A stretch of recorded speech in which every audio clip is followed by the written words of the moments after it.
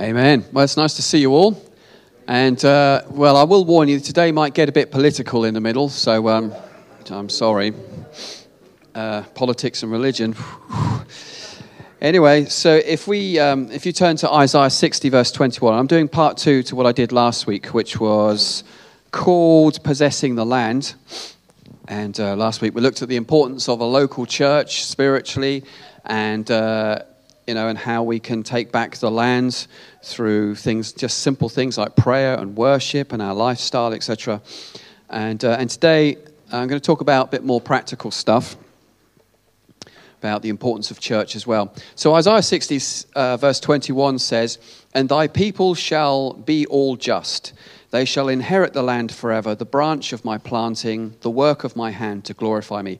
We looked at the first half of the verse last week about how God's people will be just. We looked about how they inherit the land and what that means, both for Israel and for Christians. And today we're looking at the second half of this verse. So, the branch of my planting. Now, when a farmer, any farmers here today? Yeah, there's one at the back. So when a farmer plants a seed, okay, this is what he doesn't do. I'm going to go out into my various hectares and I'm just going to grow an individual seed. So I grow a nice little ear of corn or a nice little ear of barley and that's it. Okay, because that would be stupid, right? So when you sow seed in a field, it's not just have little individual bits coming together, but a massive quantity. That is the purpose of it. And also, not only that, but certain breeds of plants need to be grown in mass so that they can cross-pollinate with each other. So like sweet corn. I never knew this, but this is the sort of thing that you learn when you have a farm or when you work on a farm, is that sweet corn, you got to grow it in rows and like a square so that it can cross-pollinate itself, so it can grow healthy, etc. I was like, wow, who knew, right? Well, obviously somebody did, but I didn't. But that's importance of growing things. Now, it says in 1 Corinthians 15, verse 46, it says, "The spiritual is not first, but the natural, and afterward the spiritual." But Western Christianity has always taught it the other way around. No. It's first the spiritual, then the natural. But that's not what the scriptures teach us. The scriptures teach us that it's first the natural, then the spiritual. What does that mean? It means that the natural world teaches us things pertaining to the spiritual world. Okay? So if you want to understand spiritual principles, you just need to open our eyes and have a look around at the natural world to see how things function naturally so that you can understand how things operate and function spiritually. Easy, right? That's why Jesus used a lot of farming metaphors in his preaching, because it was a simple illustration to illustrate profound kingdom truths. Okay?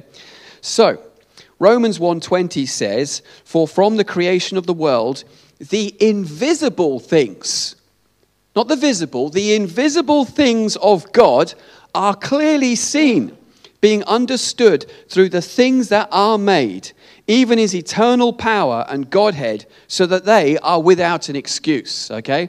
I know there's a God exists. When I turn over in my bed in the morning and see myself in the mirror, sorry, not that side. When I turn over in my bed in the morning and I see my wife, I know that there is a God. I know. I just look at her and it's like this wonderful created being, and I just know that there's a God. Because it's like, this is the truth. If we did really evolve, right?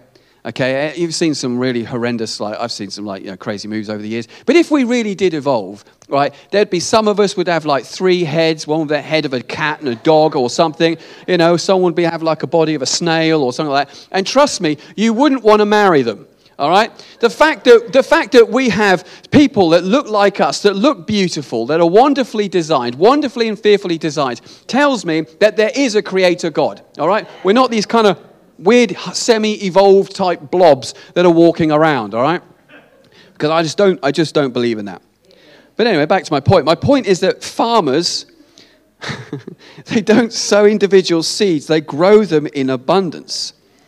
And so therefore, if that's true of the natural, then why in the spiritual? Now, I come across this a lot. I see this on social media.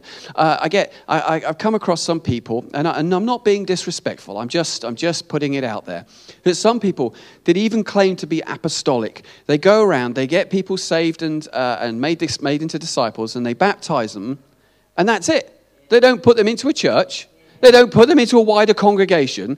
And it's like, well, hang on. If you want to call yourself an apostle is someone that goes around, plants churches, creates a church, then builds a leadership structure and moves on and does it again and again and again, or oversees multiple lots of church plants. That's partly what the apostolic is. And yet I see this all the time, and I see this kind of endemic in Western Christianity, where it's all about me, myself, I, my quiet time, my personal Jesus, my personal Savior. And there's truth to that, but at the same time, that's not what Scripture talks about. The context of Christianity is always in context of the community, always in context of the church. But then the church is a dirty word, isn't it, in some circles these days? And fair enough, it is in some respects. So the branch of God's planting is the church. And when we look at various parables that Jesus taught about the kingdom of God, it was always in the context of growth. So take the parable of dough and yeast in the dough, okay? Any bread makers here today? 2? Okay, right. Obviously bread making's out of fashion. You need to break bread. It's great stuff. But anyway, you get some dough and you put some leaven into the dough, and the leaven infects the dough. It's like, yes, look at this. And it goes throughout the whole dough and fills it with air. And it causes it to rise and turns into this lovely loaf of bread, or at least it should do, rather than that horrible flat stuff that you can eat that just, I don't know, tastes horrible. The point is that the kingdom of God is supposed to infect. It's supposed to grow. It's supposed to increase, and it creates air. It creates pneuma, which is the Greek for the equivalent of the Hebrew, which is ruach, which is breath and life. The church is supposed to bring life to communities. It's supposed to bring air to the people around us, and it's supposed to grow and permeate. Then we get the parable of the wheat and the tares. Okay. Now, again, I don't know what your mental image is of this, but sometimes people think that the parable of the wheat and the tares is that, at the end of the age, there's hardly any wheat left in that field at all. It's mostly just tares. That's not what the parable says. It says that the two will grow side by side, which shows that the righteous will flourish and grow more righteous in the end of the day, and the wicked will grow more wicked at the end of the day. But I see a field that, at the very least, is probably, 50-50, or conservatively 70-30 of the crop. Okay, so I see a God of multiplication. I see the kingdom of God advancing in the end of days. And then, of course, we have the parable of the dragnet. So this is a big net that's cast out into the water, and it finds all these fish, and it's pulled out. And some of the bad ones, they're the ones that are thrown away, but the majority of the fish are kept. Again, this is a picture of the kingdom of heaven towards the end of the age. From the beginning, God made it clear in Genesis 2:18, it is not good. I repeat, it is not good for man to live alone. Amen? Hallelujah. So he gave him woman. Hallelujah. Why is that funny? Okay, so anyway. So the Lord God also said it is not good for man to be alone. And the idea of Christians being separated and not a part of a local community or a local community of believers is just completely alien to the Scriptures. Now, the word church or congregation comes from a Greek word, I'm sure you all know this, which is ekklesia. Now, the word ekklesia is actually not a Christian word, bless you. But it's not a Christian word, but a secular word, okay? What does that mean? It means it comes from the world around. Like the word gospel was actually initially a secular word, not a Christian word. So the word ekklesia is talking about a group of people that come together to create a political assembly, to gather together, okay? So that was the point of it. An ecclesia was people coming together to form a unit to do something. And so then Paul takes this same word and uses it in the context of the church. Take individuals and they gather and they congregate together to form an ecclesia, which is a community of believers. Where people say, I don't have to go to church to be a Christian. They don't know what they're talking about, because by definition of being a Christian, you need to be in a local church. Amen? And what is the church? The church is the body of Christ. Hallelujah. Do you know what happens to sheep when they're taken away from the flock and they spend too much time by themselves? They go feral. They go wild. And of course, I do need to clarify this and balance this out in saying that when I go around the country and I do various talks and things, I meet a lot of Christians that are basically disenfranchised from their local church, because we have a problem in this nation, especially in rural areas where most of your churches are going to be like a Methodist or a C of E church. And those churches have all moved to the left, big time. So they're very much into woke ideology, they're very much into critical race theory, and all of these kind of things that's crept into our theology. And all of a sudden, these basic Bible-believing Christians, who we would call center-left, center-right, are now disenfranchised. They're like, I don't belong with this community. I don't believe these guys are standing up for biblical values anymore, find themselves out the door. And so they're in a difficult place. And I meet quite a lot of these people, and they're having just to set up their own little home groups and fellowships, basically to survive as Christians, because for the most part, Christendom has disenfranchised them because they're simply not prepared to preach the Bible anymore. And that, my friends, is utterly, utterly awful.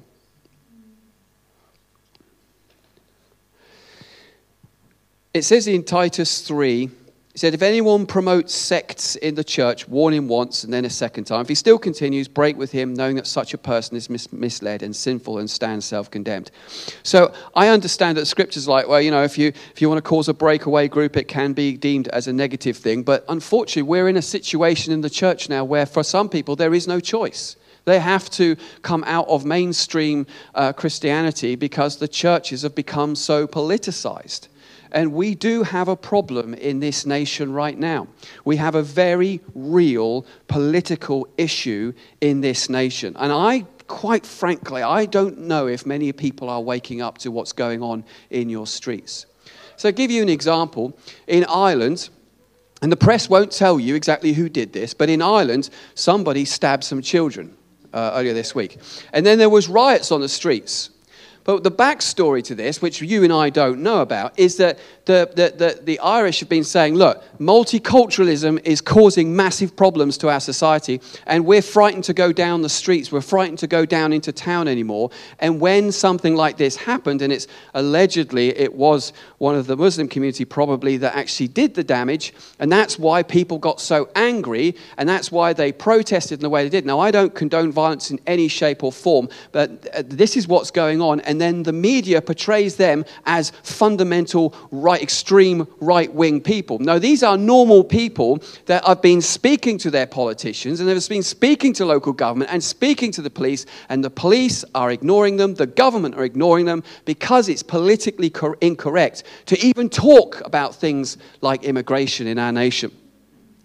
And I think this is the problem, and this is the problem that I see, that I just don't think many Christians are getting the seasons and the times in which we're living in. We are at a tipping point where we are seeing, now you might think, Chris, this is a bit extreme. It really isn't.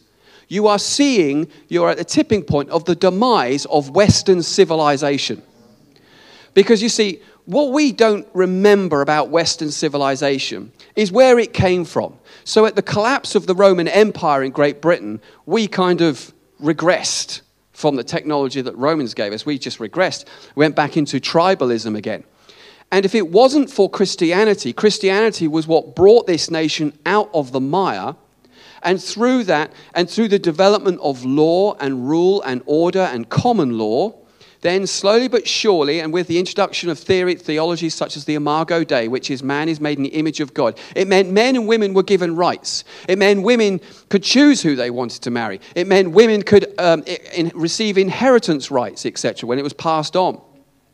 And then slowly but surely, as the culture grew and the rule of law traveled over this nation, and prosperity started to come to this nation, then from that foundation of those Judeo-Christian order, then came things like music, culture, art, all of these things, and then obviously intellectualism, science, and all that came through that, and innovation and industry.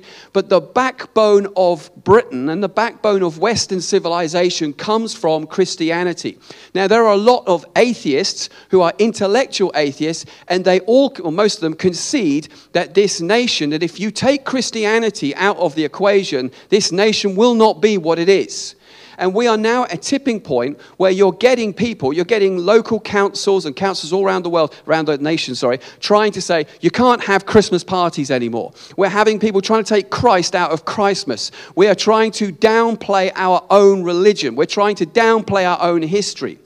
And because of this liberal ideology, which states that white man is essentially born a racist, and is white supremacist, and is guilty of colonization and therefore genocide, and this is the nonsense that's being spewed out by the intellectual terrorists at our colleges and our universities to the young people, and this is what's coming into the theology in the Church of England.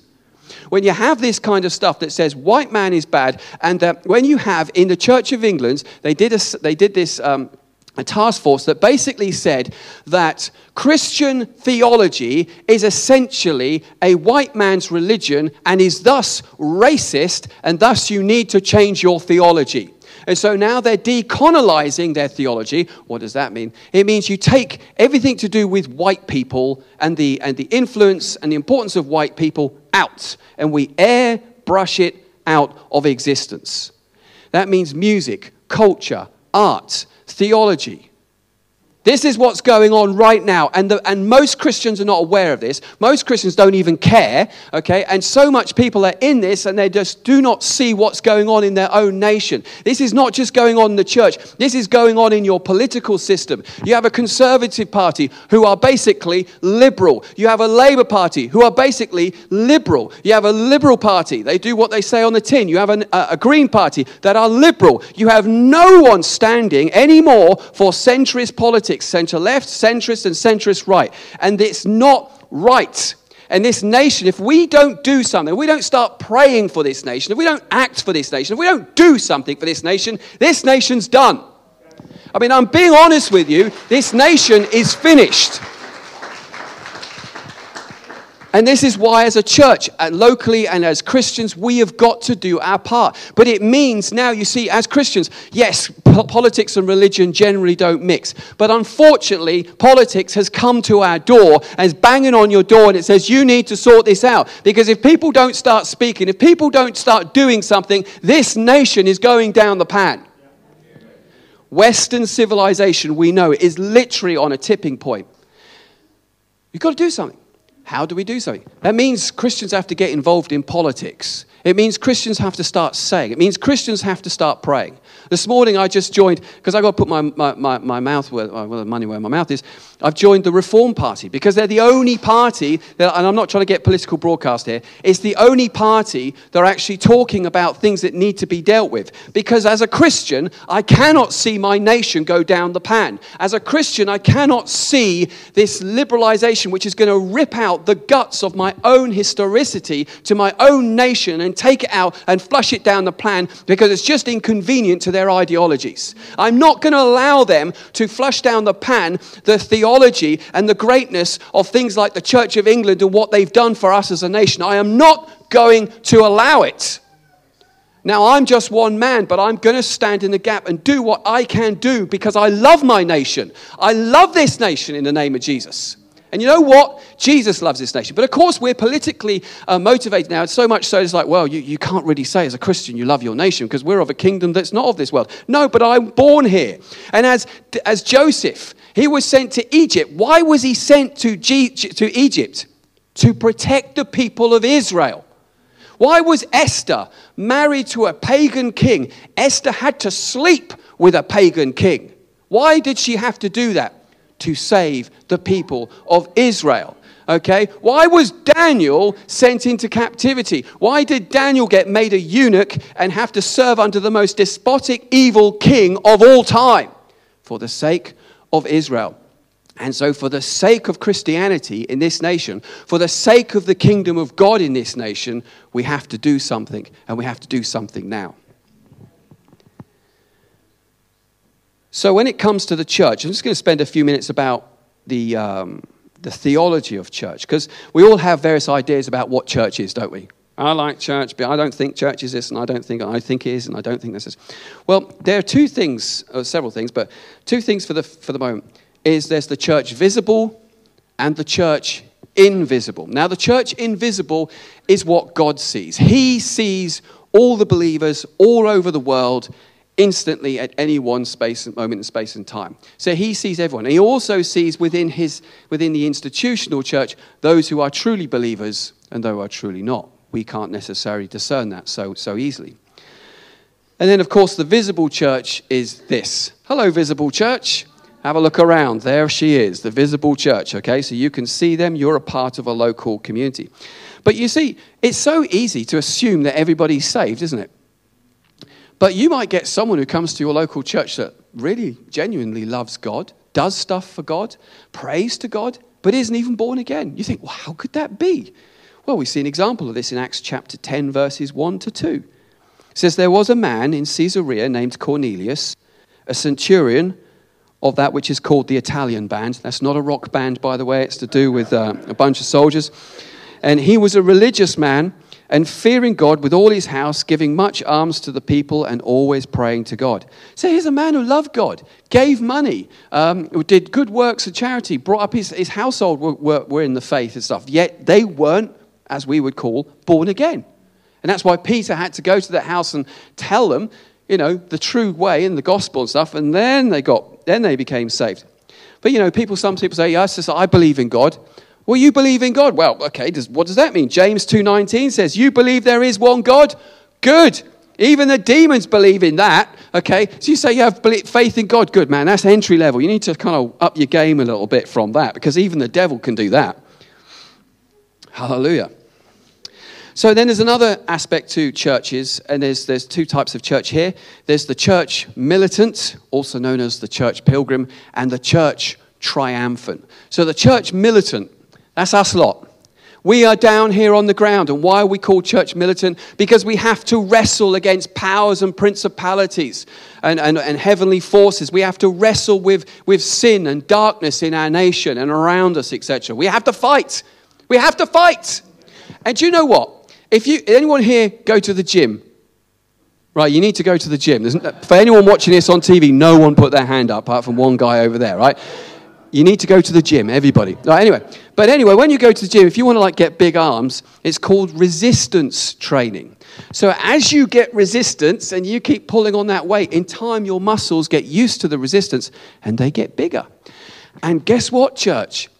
God wants a powerful church. That means you have to get used to being resisted. All right? Resistance is essential for you to become strong in faith. But I don't want resistance. I just want a nice, easy Christian life. No, God is saying the best thing that could happen to you is to endure resistance. So as you are resisting, going, and then suddenly over weeks, your chest is going out, and you're getting big arms and big shoulders, and you're, woo, yeah. That's what God wants to do for his church, okay? To get strong, you need to be resisted. Amen? 2 people said amen. Amen? Amen. That's right. Hallelujah. It's like, what am I saying amen to? Hallelujah. So, and it's also known, the church militant, as the church pilgrim. I love that term because, as I said last week, a pilgrimage is not about just the destination. It's about the journey. It's the whole route and preparing yourself and getting yourself ready so that when you get to the destination, you can appreciate it in all its wonder. Hallelujah. And then we come to the church triumphant. You know where they are? They're in heaven. That's right. Because they've made it. They've done their bit. They resisted. Some even unto death. And they made it. And they are now in glory. Now they're the church triumphant. But do not think that they're up in heaven, sat on a cloud, doing nothing like a lot of the Christians do on the earth. Okay? They're up there now. And according to Revelation 5, 7, and 8, it says the saints are up there praying. They've got work. Just because they're in heaven doesn't mean they can just rest around all day and just kick cans and go, what shall I do today? They've got work to do, hallelujah. And so they are operating in their priestly ministry before their high priest, which is Jesus, hallelujah. All right, so you got that to look forward to. My wife, she's so worn out sometimes. I don't want to go to heaven and have to do some more work. I just want to have a rest, Hallelujah. Anyway. And so the church, back to that scripture in Isaiah, it says that it says that we are the work of his hands and we're there to glorify him. So what does it mean to glorify God? In Ephesians 3, verses 20 to 21, it says, now to him who is able to do far more abundantly above all that we ask or think, according to the power at work within us. To him be glory in the church and in Jesus Christ throughout all generations, forever and ever. So the church is to manifest the kingdom of God. Amen? Amen. Hallelujah. What's the kingdom of God? I don't know. Well, let's have a look at what the kingdom of God is, because often when we come out with these big buzzwords, we don't actually really know what it is that we're talking about. So what is the kingdom of God? Well, several things. Firstly, it is the rule of Jesus Christ in heaven and on the earth. It is also about the blessings and the advantages that flow from that relationship with that king into our lives, okay? We are his church and are subjects to that kingdom. I'm just going to take my coat off and getting hot here.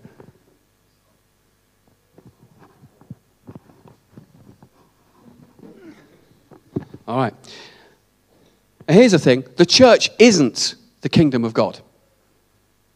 The church is not the kingdom of God. The church is the people, which is the body of Christ, that expresses the rule and the reign of the kingdom of God. Let me explain.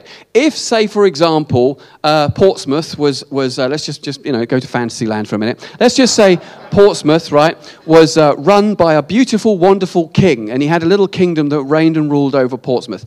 And I'm like, I want to go and live in Portsmouth now.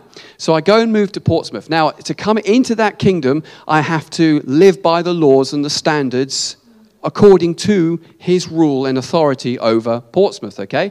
And so the kingdom of that king is not me as a people or as a people group, but the kingdom of that king is as we work out his rule and his laws and his dictates in our everyday lives. And that's what it is with Christians. So Christians are not the kingdom of God, but Christians manifest the kingdom of God. And Jesus said, don't look here, don't look there. The kingdom of God is within you. Amen? Because it's talking about the rule and reign of Christ upon the earth. However, there is coming a day, praise God. Yes, Jesus is coming back. Amen?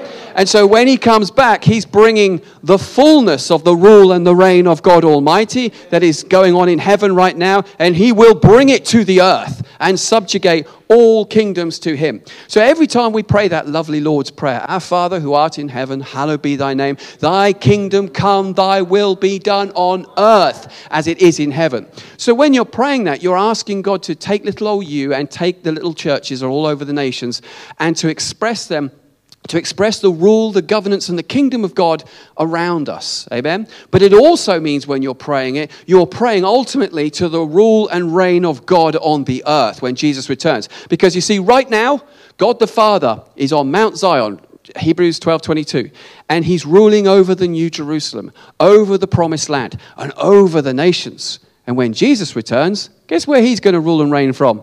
Mount Zion, over Jerusalem, over the promised land, over the nations, so that God's will as it's being done in heaven will be done on the earth, ultimately through Jesus. Isn't that exciting? Hallelujah. So anyway, bringing this sermon back full circle to where we started last week. Isaiah 60:21, your people will be upright. They will possess the land forever. They are the shoot of my own planting, the work of my hands to manifest my glory. So how do we possess the land? So we possess the land by being a manifestation of the kingdom of God in our lives as a church, in our lives, in our families, and also wherever we are individually in our workplaces and things around us. That we are manifesting the kingdom of God. What does that mean? It means you're nice to people that don't deserve to be nice. It means be nice to people that don't deserve you to be nice. It means being kind, showing the love of God, the compassion of God, all sorts of things like that. It says we also take the land by being countercultural, not being culturally relevant. Okay? A culturally relevant church normally has to concede to fudge certain things with its doctrine, but a culturally relevant church historically has always been the church when she's been at her best. When the nations say, no, you can't do that, and that's not how we do things, and the church is like, yeah, we're not doing that, we're going to do it God's way. One good example of counterculturalism is back in the days of the Romans. There was a plague that infected all throughout the known world at the time. Okay, the Romans were like, stay at home, lock yourselves in, don't go out because you'll get sick and you'll all die. The Christians are like, well, we know where we're going to go when we die, so we're going to go out there and help the sick. And if we die, so we gain by going to heaven, whatever. That spoke to the Roman Empire so powerfully that it's even written in the annals of history about some certain Roman emperors were marveling at Christians because they were countercultural, because they knew about their inheritance, they knew where they were going. People want to see brave women. People want to see brave men in this nation again. People don't want weak, wishy-washy evangelifish Christians. They want to see people with a backbone. You know what an evangelifish is?